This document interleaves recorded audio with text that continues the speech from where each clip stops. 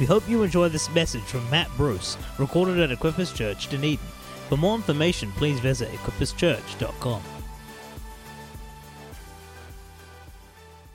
You guys can take a seat. Man, I just want to celebrate all you who got baptized tonight.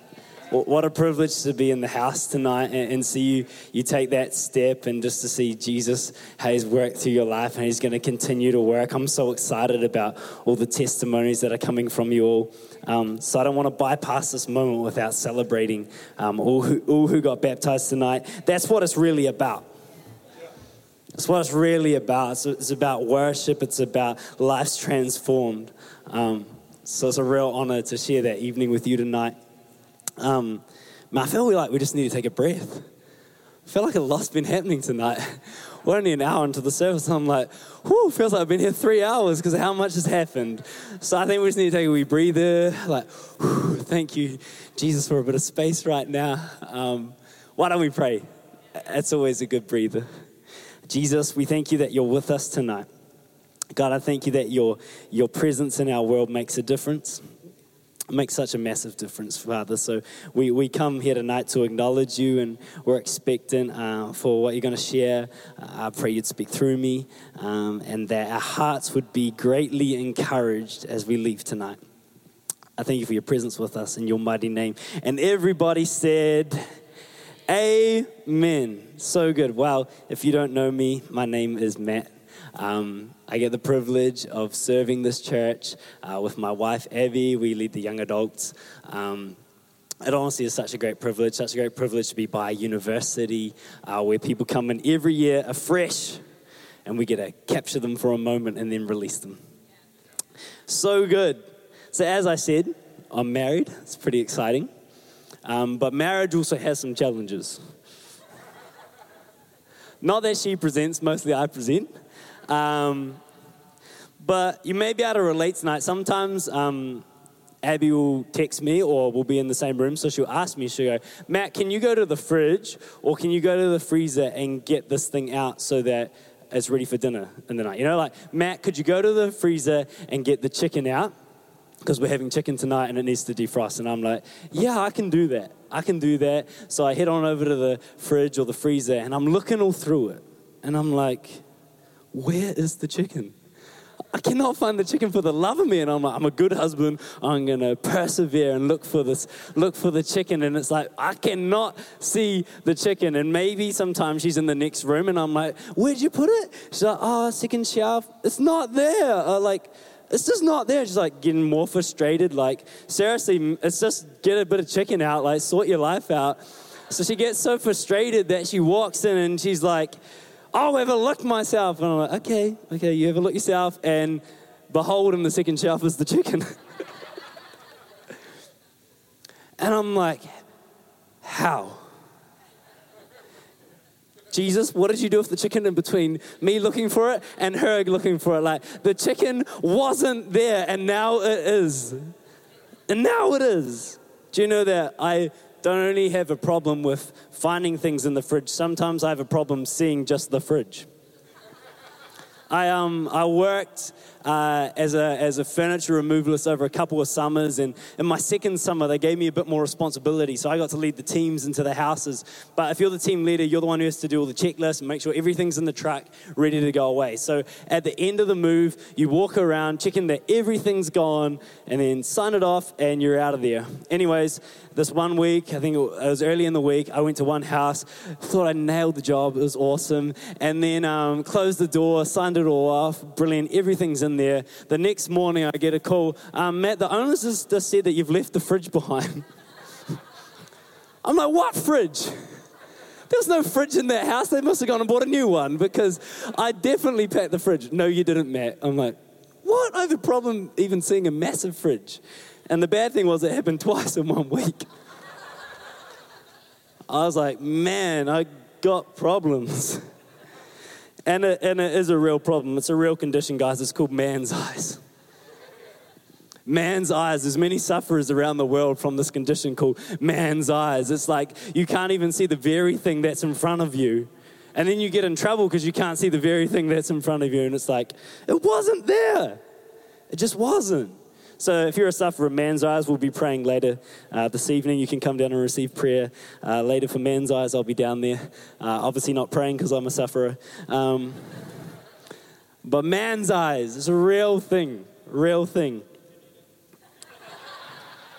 There you go. Breaking the generational ties.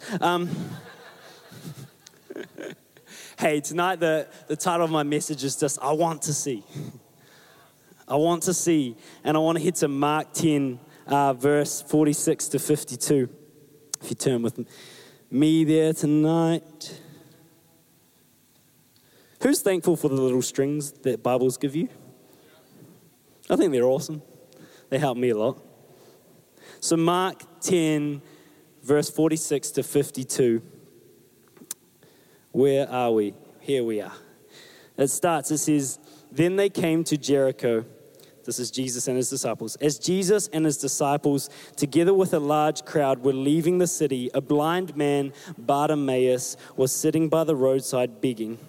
When he heard that it was Jesus of Nazareth, he began to shout, Jesus, son of David, have mercy on me. Many rebuked him and told him to be quiet, but he shouted all the more, Son of David, have mercy on me. Jesus stopped and said, call him.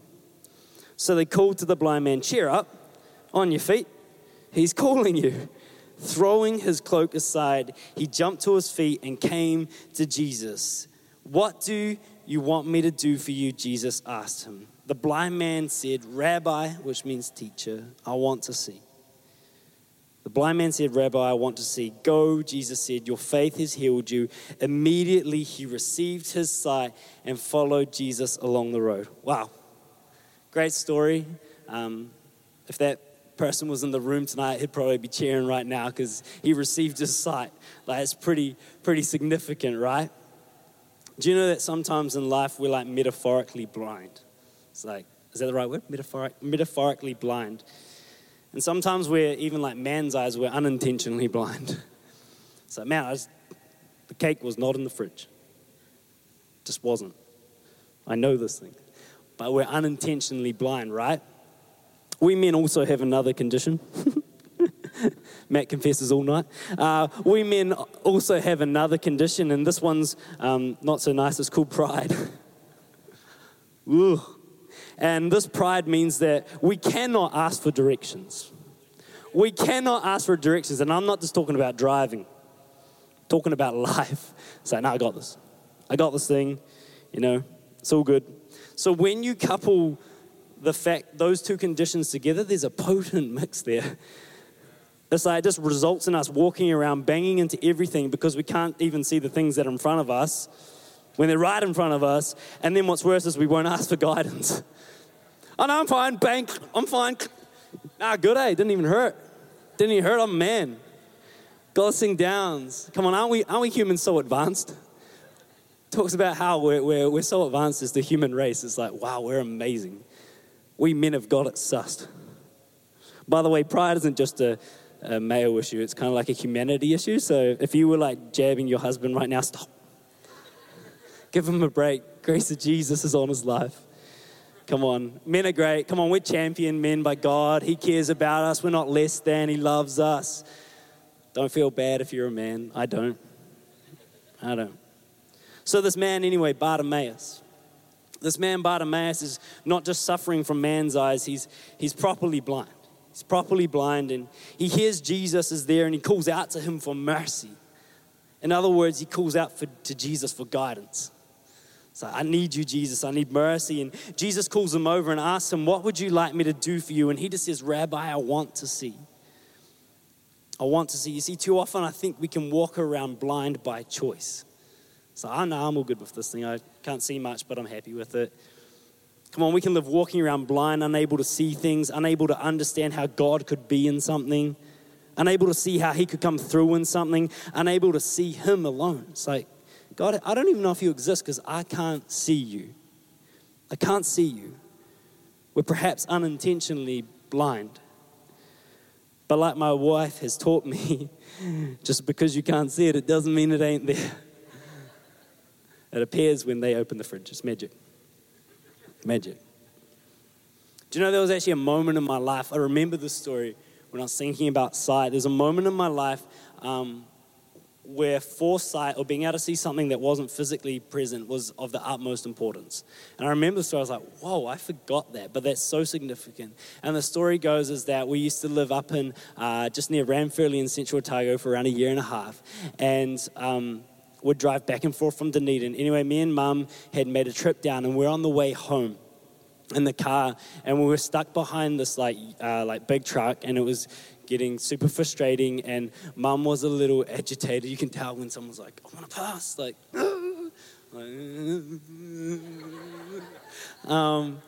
you could tell she's getting a little agitated, and I think I must have only been around 10. But there was a point where her agitation grew so much that she went to flick her indicator on to pass out, and in that moment, I just said, no, there's a truck coming. I don't know why I said that. I didn't see no truck. I couldn't see the road in head. But literally 2 to 5 seconds later, a double truck and trailer, like milk carrier, like tanker, rushes on past. So we would have been on the other side of the road. And I know that sounds super strange to you, but for me it was very real. The consequence of that moment of foresight where I, as a supernatural, I didn't know that was like I literally never seen a truck out there, and as a young boy, I just called out, no, don't go, there's a truck. That moment was very real for me and my mum. The consequences of that moment was very real to us and our family, because it's like, man, I might not be here if it wasn't for that foresight, if I wasn't able to see something that wasn't physically there, but then it came. So I know that sounds strange, but for me, it was very real. And I believe that in that moment, God allowed me to see something supernatural. It was like I had foresight from him. Perhaps there are things present that we're unaware of. And therefore, because we cannot see them, we feel that we have not experienced it, so we doubt their existence, which is a fair assumption. So I haven't seen it, therefore I can't experience it, therefore it probably doesn't exist, right? So too often we walk around blind by choice. Bartimaeus didn't have a choice about his blindness until Jesus turned up in his situation. He sort of had to deal with that. But then Jesus comes on by, and when Jesus gives him a moment to ask for something, he says, Rabbi, I want to see. I want to see. And Jesus heals his sight. Do you know that all we need to simply do is ask, Jesus, I want to see. I don't understand the situation right now, but I want to see. I don't even know if you're real right now, God, but maybe I want to see tonight. I want to see. Jesus, I can't see how you're coming through in this situation, but help me see. Bartimaeus could have asked for a lot of things. He'd spent his whole life asking probably for money. But it's interesting that when Jesus walks by, he knows what he wants to ask for. And it's something that had an eternal consequence. So maybe you want to ask tonight, hey, help me see God. Help me see you in this situation. Maybe you're thinking right now, Matt, are you saying that I'll physically see Jesus or I'll physically see God? That's a fair enough statement. If I'm honest, probably not. You may. Some people have. My own experience is I haven't actually physically seen Jesus in his physical form. But man, have I seen him. That sounds weird, but man, have I seen him. Come on, time and time again, I've experienced him. As a 7-year-old dyslexic boy who couldn't read or write, I'd ask Jesus to allow me to see how you're going to come through for me in education. And man, he's come through day after day, week after week, year after year, high school, university, internship, amazing grades. Like, I don't get why I'm here, Jesus, but wow, I've experienced your goodness in my life. I've watched how you've worked through my life. Just like the testimonies tonight, man, dire situations or the situations of confusion where there's been a moment where they've seen. And it transitioned them. Man, I could take up the next hour that we don't have. The next hour and pretty much tell you that in my heart I know God. That in my heart I know God and that he's real to me and that I could tell you all my experiences of him, right? And that would paint a picture of what I see for you. They'd be like, oh, that's cool, Matt, that's what you see, that's great. But the thing is, you'll know from catching up with a friend who's just got back from a holiday, that hearing is one thing, but seeing, experiencing something for yourself is another thing. It's really hard to be excited for your friends. It's like, that's awesome that you got to go on holiday. I love your pictures. Sounds like it was the best time ever, but I ain't got the excitement, sorry, because I wasn't there. I didn't experience it. And as humans, to actually share excitement and a knowing of experience, we often try to relate it to something that we have experienced. It's like, okay, like that might be like that. But then we get into this trap where we just want to trump their story. Your holiday sounds great. Sounds exactly like my holiday 10 years ago. One-upped you.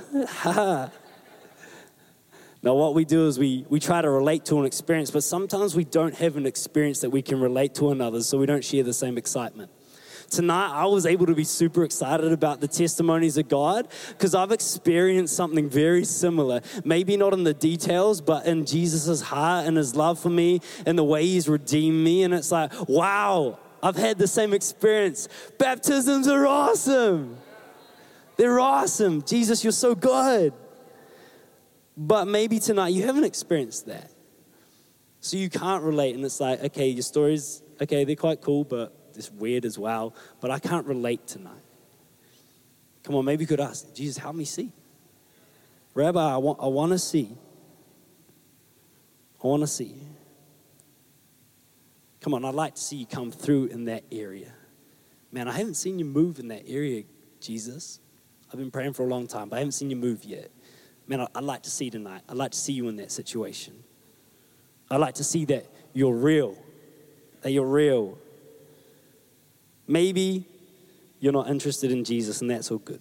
But if you are interested in seeing Jesus, maybe you're thinking, well, what does experiencing Jesus actually do? Like, what does it actually do? Like, you guys seem a wee bit weird, but what does experiencing Jesus actually do in your life? And I think that's a fair enough question. Come on, maybe you're thinking, if I make a decision to invite Jesus into my life, what actually happens? Because that's a weird concept. Like, what am I doing? Like, inviting him into my life? Like, sometimes I think we forget that when you haven't experienced it, it's very weird. It's very strange. Come on, the dominating assumption, and one that sounds awesome for when you invite Jesus into your life, is that everything gets better. So everything's just better, you won't struggle with anything. You'll never get hurt, you'll never be disappointed, life will be amazing. And it's like, I love to tell you that's the truth, but we know it's not. We know Jesus makes a difference, and I love what Libby said. She says, I can't praise Jesus for every situation, but I can praise him that he's in every situation. That he's in every situation. So that's like the dominating perspective, right? So maybe that doesn't answer your question. You're like, so what, Matt, what will happen if I experience him? Great question. And I think we could stay here all night again talking about what that may look like. First off, he's just going to forgive your sin. The weight of that sin is going to come off, and then everything changes. It's quite hard to actually say what happens when Jesus comes into your life, right? You know so much happens, but you're not 100% sure how to decipher it with your words. So that description, again, is probably super unhelpful. So I thought instead we could just look at one man's life from the Bible and look at how his experience with Jesus changed him. And I thought we could just look at Paul, because Paul's really interesting. I think Paul's fascinating, incredible man. Seems a bit crazy. I don't know how I'd do if he was here today. But he's great. So I think we could just look at Paul. Is that okay? Awesome. Let's turn to 1 Corinthians chapter 15, and we'll just read from 1 to 11. I just believe, like, if you know anything about Paul, maybe you don't. This guy used to be called Saul, now called Paul, now dead. Past tense. But he wasn't the nicest guy. Like, if you were going to go like the opposite of Christian, like Paul or Saul, as he was known then, is potentially what you call him, because he was on persecuting Jesus and the church and his followers. He's like, you guys are nuts, like, stop ruining our Jewish traditions with your Jesus nonsense. So he was like putting people in prison who followed faith. He stood alongside people as they were stoned to death and sort of approved of it, because it's like, oh, there's Jesus followers. But then Paul has an encounter with Jesus. Jesus gets a hold of his life, and all of a sudden he goes from being the one persecuting to the one who probably is the greatest advancer of the Christian faith in the history of time. Is Jesus real? Maybe. Let's read 1 Corinthians 15, 1 to 11. It says this. It's a message to one of the churches that he helped plant in Corinth and a region where he is from. And it's just a letter there, and it says this. It says, now, brothers and sisters, I want to remind you of the gospel I preached to you, which you received and on which you have taken your stand. By this gospel you are saved, if you hold firmly to the word I preached to you. Otherwise you have believed in vain. For what I received, I passed on to you as of first importance, that Christ died for our sins according to the scriptures, that he was buried. Wow, that's a hard word. That he was raised on the third day according to the scriptures, and that he appeared to Cephas, who is also known as Peter, and then to the 12 disciples. After that, he appeared to more than 500 of the brothers and sisters at the same time, most of whom are still living, though some have fallen asleep. That's a nice way of saying they died. Then he appeared to James, then to all the apostles. Stay with me. And last of all, he appeared to me also as to one abnormally born. Then he appeared to James, then to all the apostles, and last of all, Paul considers himself, last of all, he appeared to me also as one abnormally born. This is where I want to land it in these next scriptures here. It says, for I am the least of the apostles and do not even deserve to be called an apostle, because I persecuted the church of God. But by the grace of God, man, I'm so glad we're a church who believes in his grace. Can we just stop there and just thank Jesus for his grace? It's like, wow, you're not going to be judged in this place. It doesn't matter where you've come from. His grace is good enough. That's encouraging. So it says, but by the grace of God, I am what I am. I am who you say I am. But you know that song.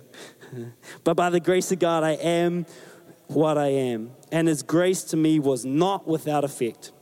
No, I worked harder than all of them. Humble. No, I worked harder than all of them, yet not I, but the grace of God that was with me. Whether then it is I or they, this is what we preach and this is what you believed. I just want to unpack 3 things that happened as a consequence of Paul experiencing Jesus. Cool? Awesome. Number 1 is simply, I'll just go quickly and then we'll explain them. Cool?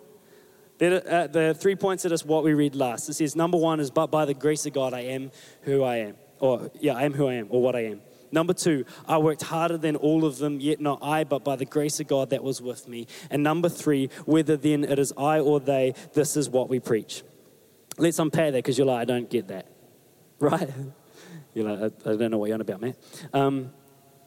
But number 1, when you experience Jesus, the first thing is you know you've experienced the love of Jesus when suddenly your self-worth, your identity is now located in Jesus.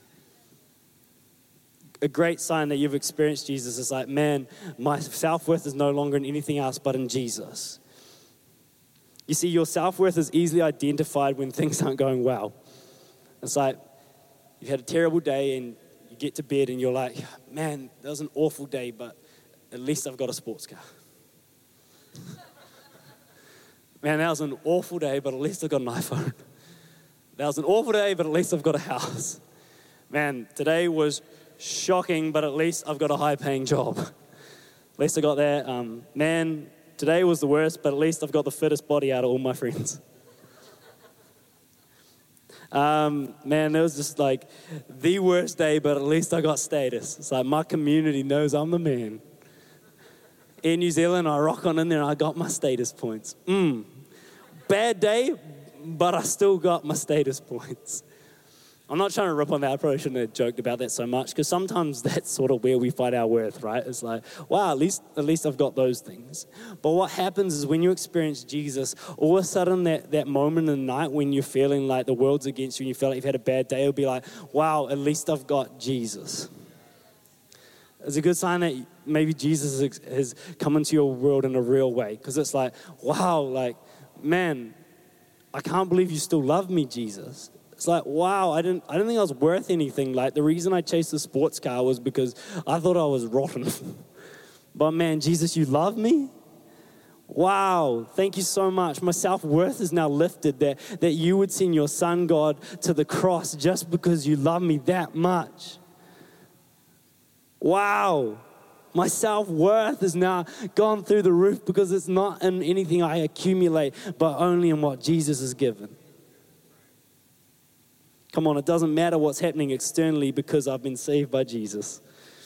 Doesn't matter what people are saying about me, because Jesus has extended his grace to all my failures. So I am what I am. I am what I am. His grace has been extended towards me, and I am what I am. God actually loves me. I know you might want to judge me, but fair enough, but God loves me. That thing you hate about me, Jesus still covered it with his grace, and I'm pretty good. This is the real me. Come on, only we really know the real self.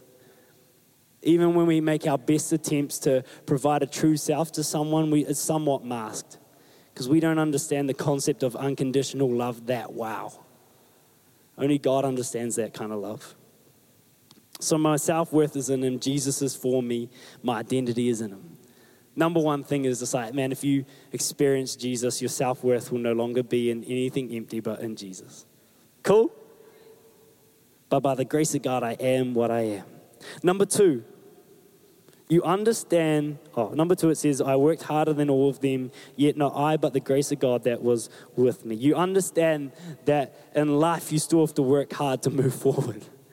Sometimes a victory is getting out of bed when your alarm goes off and just getting out the door. It's like, I made it today.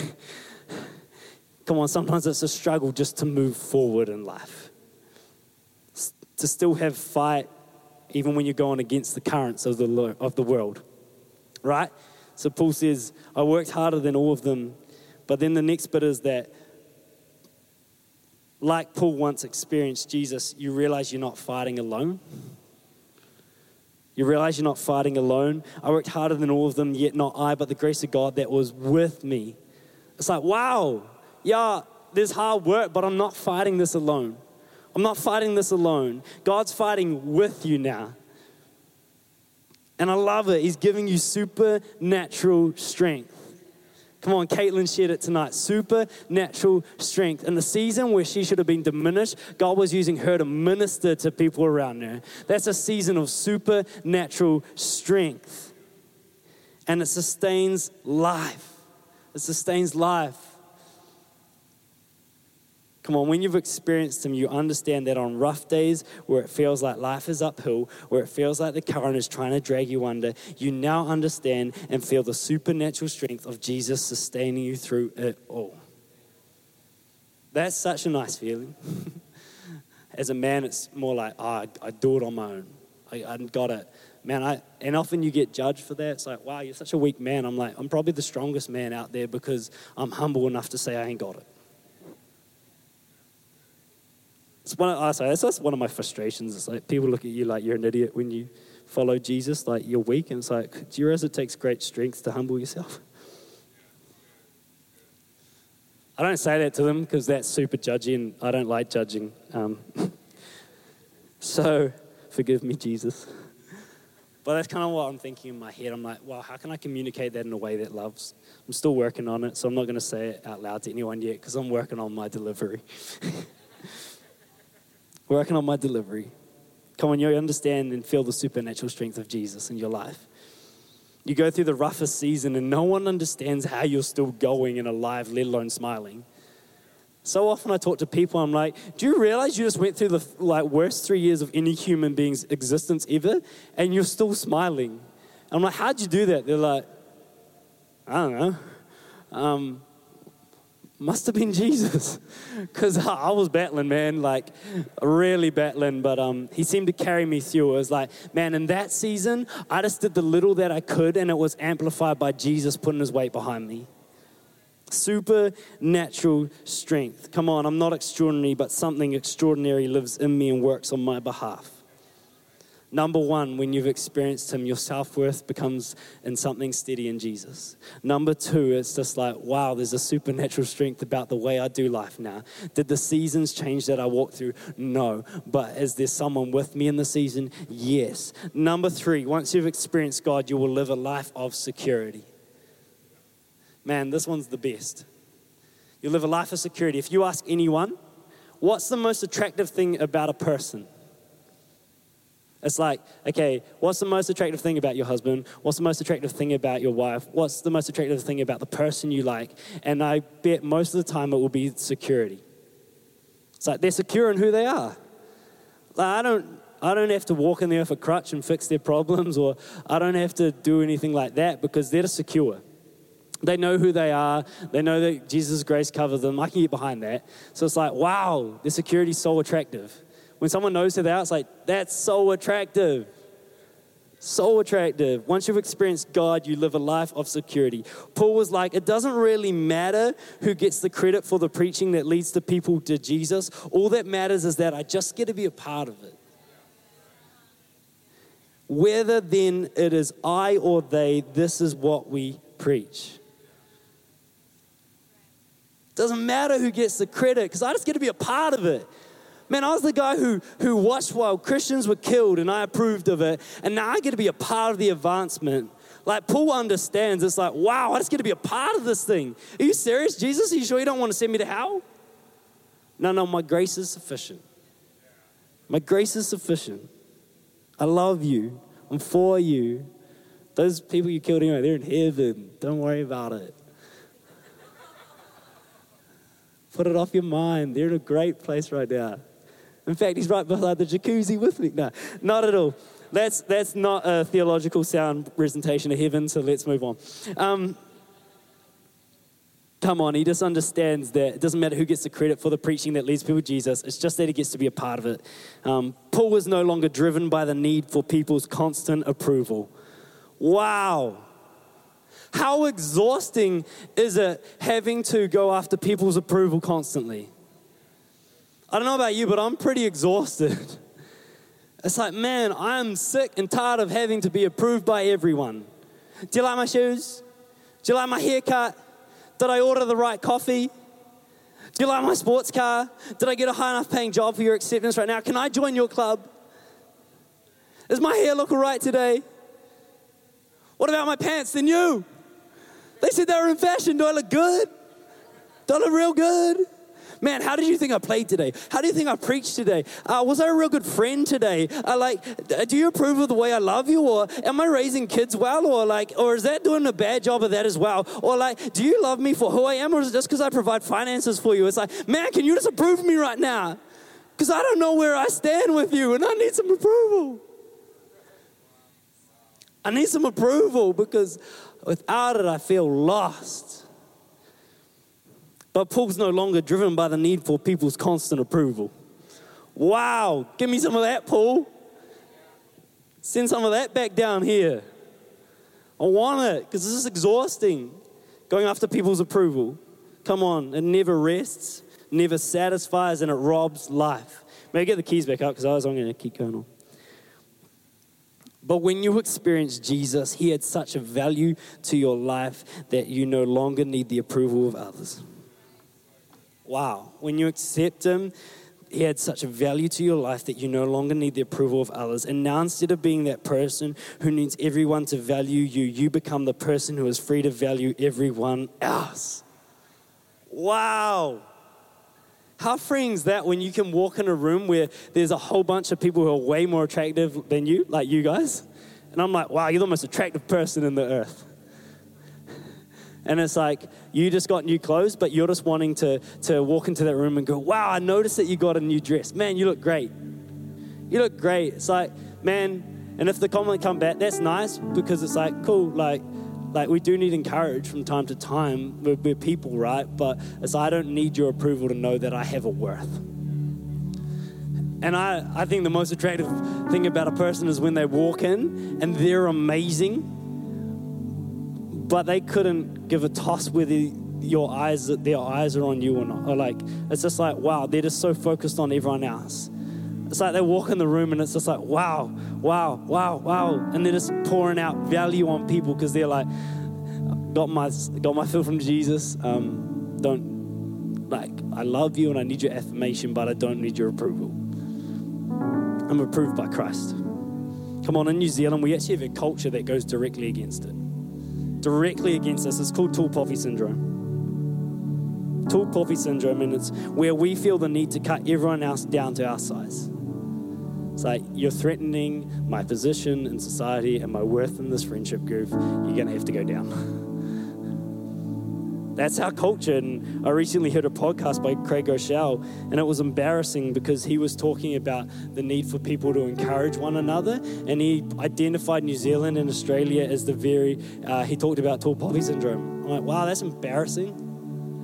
We're known as people who can't deal with other people achieving. Dang. It sucks. And it's weird that in New Zealand, we like to call ourselves humble. We call this trait humility. So, we're humble. That's why everyone stays on this level. But humility doesn't fuel the tall poppy syndrome. What fuels it is insecurity. I think sometimes we just want to be the big fish in the little pond. Sam says this. He says, lots of people come to him and say, I want to make a difference. But it's where they put the emphasis. They say, I want to make a difference. Instead of, I want to make a difference. Where's your emphasis? Man, I feel like I love you guys, by the way. So what fuels it is insecurity. When you are secure like Paul, it doesn't matter who is externally better than anyone else. It doesn't matter who gets the credit for the great things that are happening. All that matters is that a great thing is happening and he gets to be a part of it. The man who once had a vendetta against Jesus and his disciples not just gets accepted into the family and gets to be a part of sharing the good news. He's like a loved son of God. And he's given a place. Wow. Wouldn't it be great to be free from the need for approval from others? Wouldn't it be great to know your self-worth in Jesus? Wouldn't it be great to have a supernatural strength? Wouldn't it be great to just walk freely because it's not like, I'm looking for everyone else to justify me. It's like, no, I'm already justified. I'm already justified. It doesn't really matter what people say about me because I just get to be a part of it. That's just a little snapshot of what happened in Paul's life when he experienced Christ. Maybe you've experienced Christ, you're like, my life doesn't actually look like that yet. Come on, could I encourage you tonight, if you have already invited Christ into your life, why don't you just start putting a demand and go, wow, I quite like some of that. Right now in my life, I'm dealing with insecurities and I feel like I do need the approval of everyone else. I feel like I'm stuck in a comparison, like we're all like a rat in a little chasing thing. And it's like, Jesus, I'd just love to actually know your approval right now so I don't have to walk around so afraid and insecure. Maybe it's like, man, this season sucks and I'm really downbeat and I actually don't know if I've got the strength to keep going. Jesus, could you put some supernatural strength behind what I'm doing? Maybe right now your worth is at an all-time low and you've let the media define who you are more than you've let Jesus define who you are. And you're just like, man, could I have some self-worth? Maybe you've never experienced Jesus at all and you're like, wow, Rabbi, I'd like to see. Maybe this thing isn't so bad. Maybe this thing isn't so weird after all. Maybe it's actually something that's going to bring refreshment into my life. Come on, Paul. What's so encouraging is that Paul was the least worthy guy. If we went on a hierarchical scale, which Jesus never does, of bad to worse, lots of people think some sins are ranked. They're not. It's a separation. And anything that's separation is ultimately not in our best interests. Because when Jesus, we want to be close to him. That's why Jesus bridged the gap. But in terms of hierarchical structure, Paul was probably the least likely guy to ever turn to Christ. And what I love is like the blind man, he has an encounter that actually leaves him blind. It's a reversal. He's on the road, is it Damascus? He's on the road to Damascus and he's actually going to another town because he's got sick of persecuting all the Christians in one town, so he's going to another town for a refresher so he can start again. And he's like, I need more people to persecute. So he's on this road, and Jesus encounters him. Amazing bright light. He actually goes blind. And he loses his sight, but I think that's so significant. Sometimes we need to lose our external sight so that internal sight can start to come into it. And in that moment, a spiritual transaction happened where he began to see Jesus, and it was like, wow, this very thing I've been persecuting now makes sense in my life. And he was stuck in this, I don't know where he was stuck, but he was blind. He couldn't do anything. He was crying out, and then God sends someone to go to see him. And this guy comes in, and his sight is restored to him, but this guy declares a calling over his life. So many people don't believe they have a calling because they don't believe they have Jesus. Jesus cares about every single one of us. So he comes into this room, and Jesus restores the sight to him, and he gives him a calling. And the very guy who persecuted Christians is now the guy who's the greatest advancer of the gospel. What? That's remarkable. If you could think right now of the person who you think's the furthest away from Christ, even though they're not, we're all one decision, and think about that they're going to be the one who plants a church in Dunedin that leads to the most salvations. It's like, wow, that's incredible. That's kind of what happened in the Bible. But come on, are we a secure enough people that we're like, they can do it? That's great. Doesn't matter who preaches it, just reaching the world. But come on, Paul's a great encouragement because he's unworthy. In this list later, it lists Peter as well as someone who's significant in advancing the Bible. And it's funny because Peter denied Jesus 3 times. Come on, even if you've walked a life with Jesus and you've turned your back on him, do you know he loves you? He loves you so much, and it's never too late to turn back to him. Peter denied Jesus 3 times. Peter and Jesus were best buddies, and he denies him. But Jesus says, no, Peter's worthy of advancing my cause. And then James is mentioned later as well. And the funny thing about James is that he was the brother or half-brother of Jesus. And of course, like any good brother, when Jesus said, I'm the Son of God, the brother was like, get off your horse. There's no way. Heard that one before to try and get something over me. So naturally, it's pretty easy why James doubted. But there's a moment where he believes and then starts to advance the gospel. And he's considered worthy as well. Come on, no matter where you're at, you're worthy of his gift of salvation. Man, we've gone way too long. So let's wrap this thing up. Why don't you stand to your feet tonight? And let's just pray, eh?